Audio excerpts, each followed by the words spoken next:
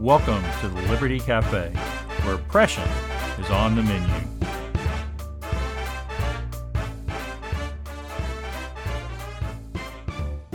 If you're a conservative or even a liberal with common sense, you're probably not happy with big tech these days. Facebook, Google, Twitter, social media companies generally have partnered, it seems. Big tech has partnered with big government to restrict what we can say in the public square. Now, there's a problem with that, but a lot of conservatives and Republicans have decided that the way to deal with the problems of big tech is to use big government to regulate them. Hi, this is Bill Peacock, and this is episode 94 of the Liberty Cafe. I'm glad you're here with me. It's a blessing, as it always is, and it's also a blessing to be part of the Texas Scorecard Network and have them as our sponsor. None of us like what's going on with big tech these days. They turn truths about life and liberty and the pursuit of happiness and God and medicine and everything else into misinformation and ban it from appearing anywhere in public. Now, fortunately, we have a lot of mechanisms these days that we didn't have in just recent history to get these truths out to the public. And I think we're all benefiting from that. Yet we see all the danger of companies like Amazon and Google and Apple, Facebook, Twitter, those kind of companies from limiting our speech. But as conservatives and Christians, we should be even more aware of the danger of using government to regulate private businesses. So that's what we're going to talk about today here on the Liberty Cafe. Let's go way back a little bit. We'll way back to the 1950s, 1960, I think, actually. Or it might have been 1961, but it was when Dwight Eisenhower, and I believe it was in the speech he gave as he was leaving office. And he warned Americans, and here's a quote, to guard against the acquisition of an unwarranted influence, whether sought or unsought, by the military-industrial complex. The potential for the disastrous rise of misplaced power exists and will persist. So he was talking about something which is something that we should be concerned even about to this day, how the military has joined with big business, big military, if you will, has joined with big business. And we spend billions of dollars more than we need to. We spend money on things that are wasteful. And we get into wars that we shouldn't be involved in. Well, I think we can say that the same problems would occur and are occurring actually today when we think about the what would we call it here, the high-tech government complex, the government social media complex, the big government, big tech complex that has been developing over the years. Now, it's not that there's something wrong about trying to reduce the influence of Amazon, Google, and Apple, because they certainly have a lot of power that they can use to harm other people. But the question is really, where do they get that power? Well, they get that power from us. We're the ones who have been using their products. And it's kind of strange in a lot of cases with Amazon and Google, Google and Twitter and Facebook in particular, but even Amazon and Apple to some extent. In a lot of cases, we don't buy a product from them. We are the products. And that's different than in previous days where companies got big because we bought their product. But still today, even if we don't buy their products, or when we do, we still are using their services that allows them to get rich. And so the thing is that having government come in and correct our choices that we have made isn't going to solve the problem here at all. Yet what we have here is members of Congress, the people at the Federal Trade Commission, and conservatives in Congress who are trying to use big government to regulate big tech. The latest thing is the American Innovation and Choice Online Act. And that would simply strictly limit the actions of tech companies on their own platforms, as well as to the extent that they can use the data they collect from their platforms to improve their offerings. So why does big tech have my information about where I shop and where I go? Because I let them. I use their products. I even give them permission to use those kinds of things. And then they set up these platforms that allow some businesses to sell products through their services. And then they set the parameters for what those businesses can do. For instance, one of those is I just recently experienced. If you're an Apple phone person, this hasn't been an issue for you for a while, but up until, when was it, 3 months ago maybe, I could buy music and I could buy ebooks on my phone. I just click on my apps and my reading app or my music app. I could buy it right there. But now I can't do that anymore because of restrictions and costs that Google has imposed on, say, Amazon for ebooks on the use through Google Play Store. Now I have to go through all this other stuff, right? I have to go to a website and then I have to buy something and then I can use it on my phone. Well, I don't like that. But I would like it even worse if big government came in and started regulating not just Google and what they can offer, but me and what I can get from Google and how I can use Google. That's not a good idea. Another problem with this view of government being big government being the solution for the problems we see with big tech is how quickly things change. If you go back to the history of internet commerce and internet services, you can see all kinds of companies that grew rapidly, gained a lot of market share, had a lot of power they could influence over the marketplace, and then that dropped off and in some cases were even gone.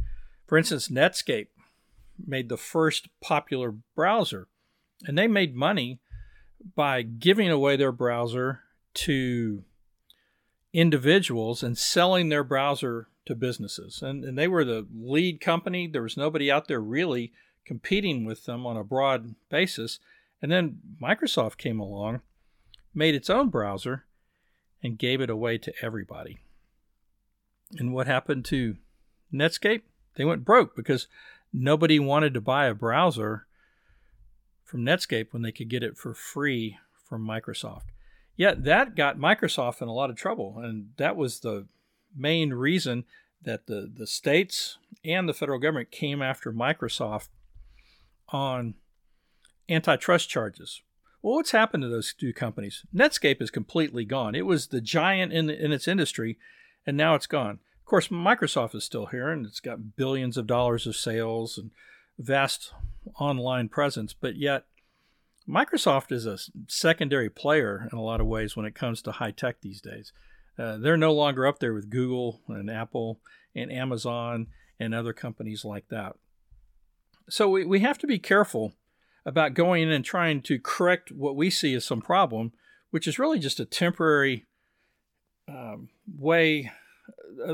It's really a temporary collection of choices that we as consumers are making. We all want Microsoft. We all want Netscape. Well, then we don't really want Microsoft and we don't want Netscape. And today it may be Google. Today it might be Twitter. But in 5 years or 10 years, it's probably not going to be the case that those are going to be the dominant companies that we have out there. The other problem with this is really thinking about through what is anti-competitive behavior in the first place, because everybody is saying that Twitter and Facebook and Google are engaging in anti-competitive behavior, whether it's shutting down businesses who want to do, or putting limits or imposing cost on businesses that want to operate on their platforms, or just shutting down alternate access to alternate views and opinions. But let's go back to the Microsoft example. They got in trouble for anti-competitive behavior, but what was their problem? What did they do? They gave away a product for free. And in doing so, they put a competitor out of businesses. That's not anti-competitive behavior. That is really competitive behavior. Matter of fact, that's one of the best examples you could find of competitive behavior. They competed so well against their rival, they put them out of business. So when you hear the term anti-competitive behavior, know that in most cases, people are using it exactly the opposite of what it should mean in a real world. It's like Tiger Woods is kind of passé these days, but nobody accused Tiger Woods of engaging in anti-competitive behavior when he was demolishing his opponents on the PGA Tour. He was the most competitive person out there. And why was he competitive? Because he wanted to beat his opponents. He wanted to destroy his opponents on the playing field. He didn't want them to have any chance to beat him. And so he did everything he could to defeat them and win the competition. That's what businesses are supposed to do. Now, there's some ethical rules about that and some legal rules, but those rules should only keep companies from doing things like fraud and theft and those types of things. But if they get out there and compete so well that their companies go broke, that's what we're looking for in competitive behavior. Yet the problem is with things like the American Innovation and Choice Act is that this legislation and other proposals from even conservatives would give the government wide latitude to decide where it is that companies give themselves an unfair anti-competitive advantage, right? And this would lead to prosecutions of all kinds of companies. But which kinds of companies would likely be targeted for these things? Because there's so many social media and tech companies out there, they can't possibly go after everybody. My guess, and this is where conservatives really ought to be concerned and think through this because we know better, the companies would most likely be targeted are the companies that refuse to carry out the desired policies of Congress or the president or some administrative agency, or basically the administrative or deep state. If you don't go along with them, then they will use this law and other laws to come after you as a business. Just look at what's happening. People went to Washington, D.C. to protest against what they consider to be fraud in the election. And I think any reasonable observer can see that there was clearly fraud committed in the 2020 voting and election process. Was it enough to overturn the results of the election? I think a reasonable person might believe that would be the case, but certainly there's nothing wrong with taking that message to Congress and during the time when they're considering all these things and protesting against it. Now, there's something wrong about breaking into the Capitol, but very few of the people who actually went into the Capitol broke in. They walked into the Capitol in front of police. Yet those people, many of them, some of them, have been in jail for over a year awaiting trial. Others are being harassed and prosecuted and their lives really ruined for nothing more than even some of them even just being around the Capitol. So if you don't think, and then of course we've got what they're doing to President Trump now, who knows all the details about that.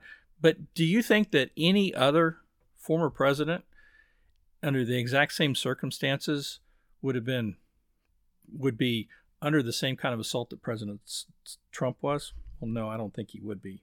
And so there we see the danger of passing laws like this and using big government to go after big tech. Because when they come after them, as the saying goes, they'll also start coming after us. So let me just close here by saying we don't want these large tech companies to be de facto utilities doing whatever it is the government tells them to do. We don't want them closely regulated by the government, because if they're closely regulated by the government, they're going to do, again, what the government tells them to do. And instead of listening to us and meeting consumers and our desires and needs, satisfying what we want. So rather than pass this legislation that gives Congress authority over big tech, what Congress should do is really heed Eisenhower's warning, and what we as conservatives should do is heed Eisenhower's warning by working to get government out of the high-tech business and letting the market work. Well, thank you very much for being with me today on episode 94 of the Liberty Cafe, and thanks once again to our sponsors, Texas Scorecard. Thank you for listening to the Liberty Cafe with Bill Peacock. This show is produced by Texas Scorecard. You can learn more about this show and find other shows at texasscorecard.com. Be sure you subscribe and rate this show on whatever platform you listen on. See you next time.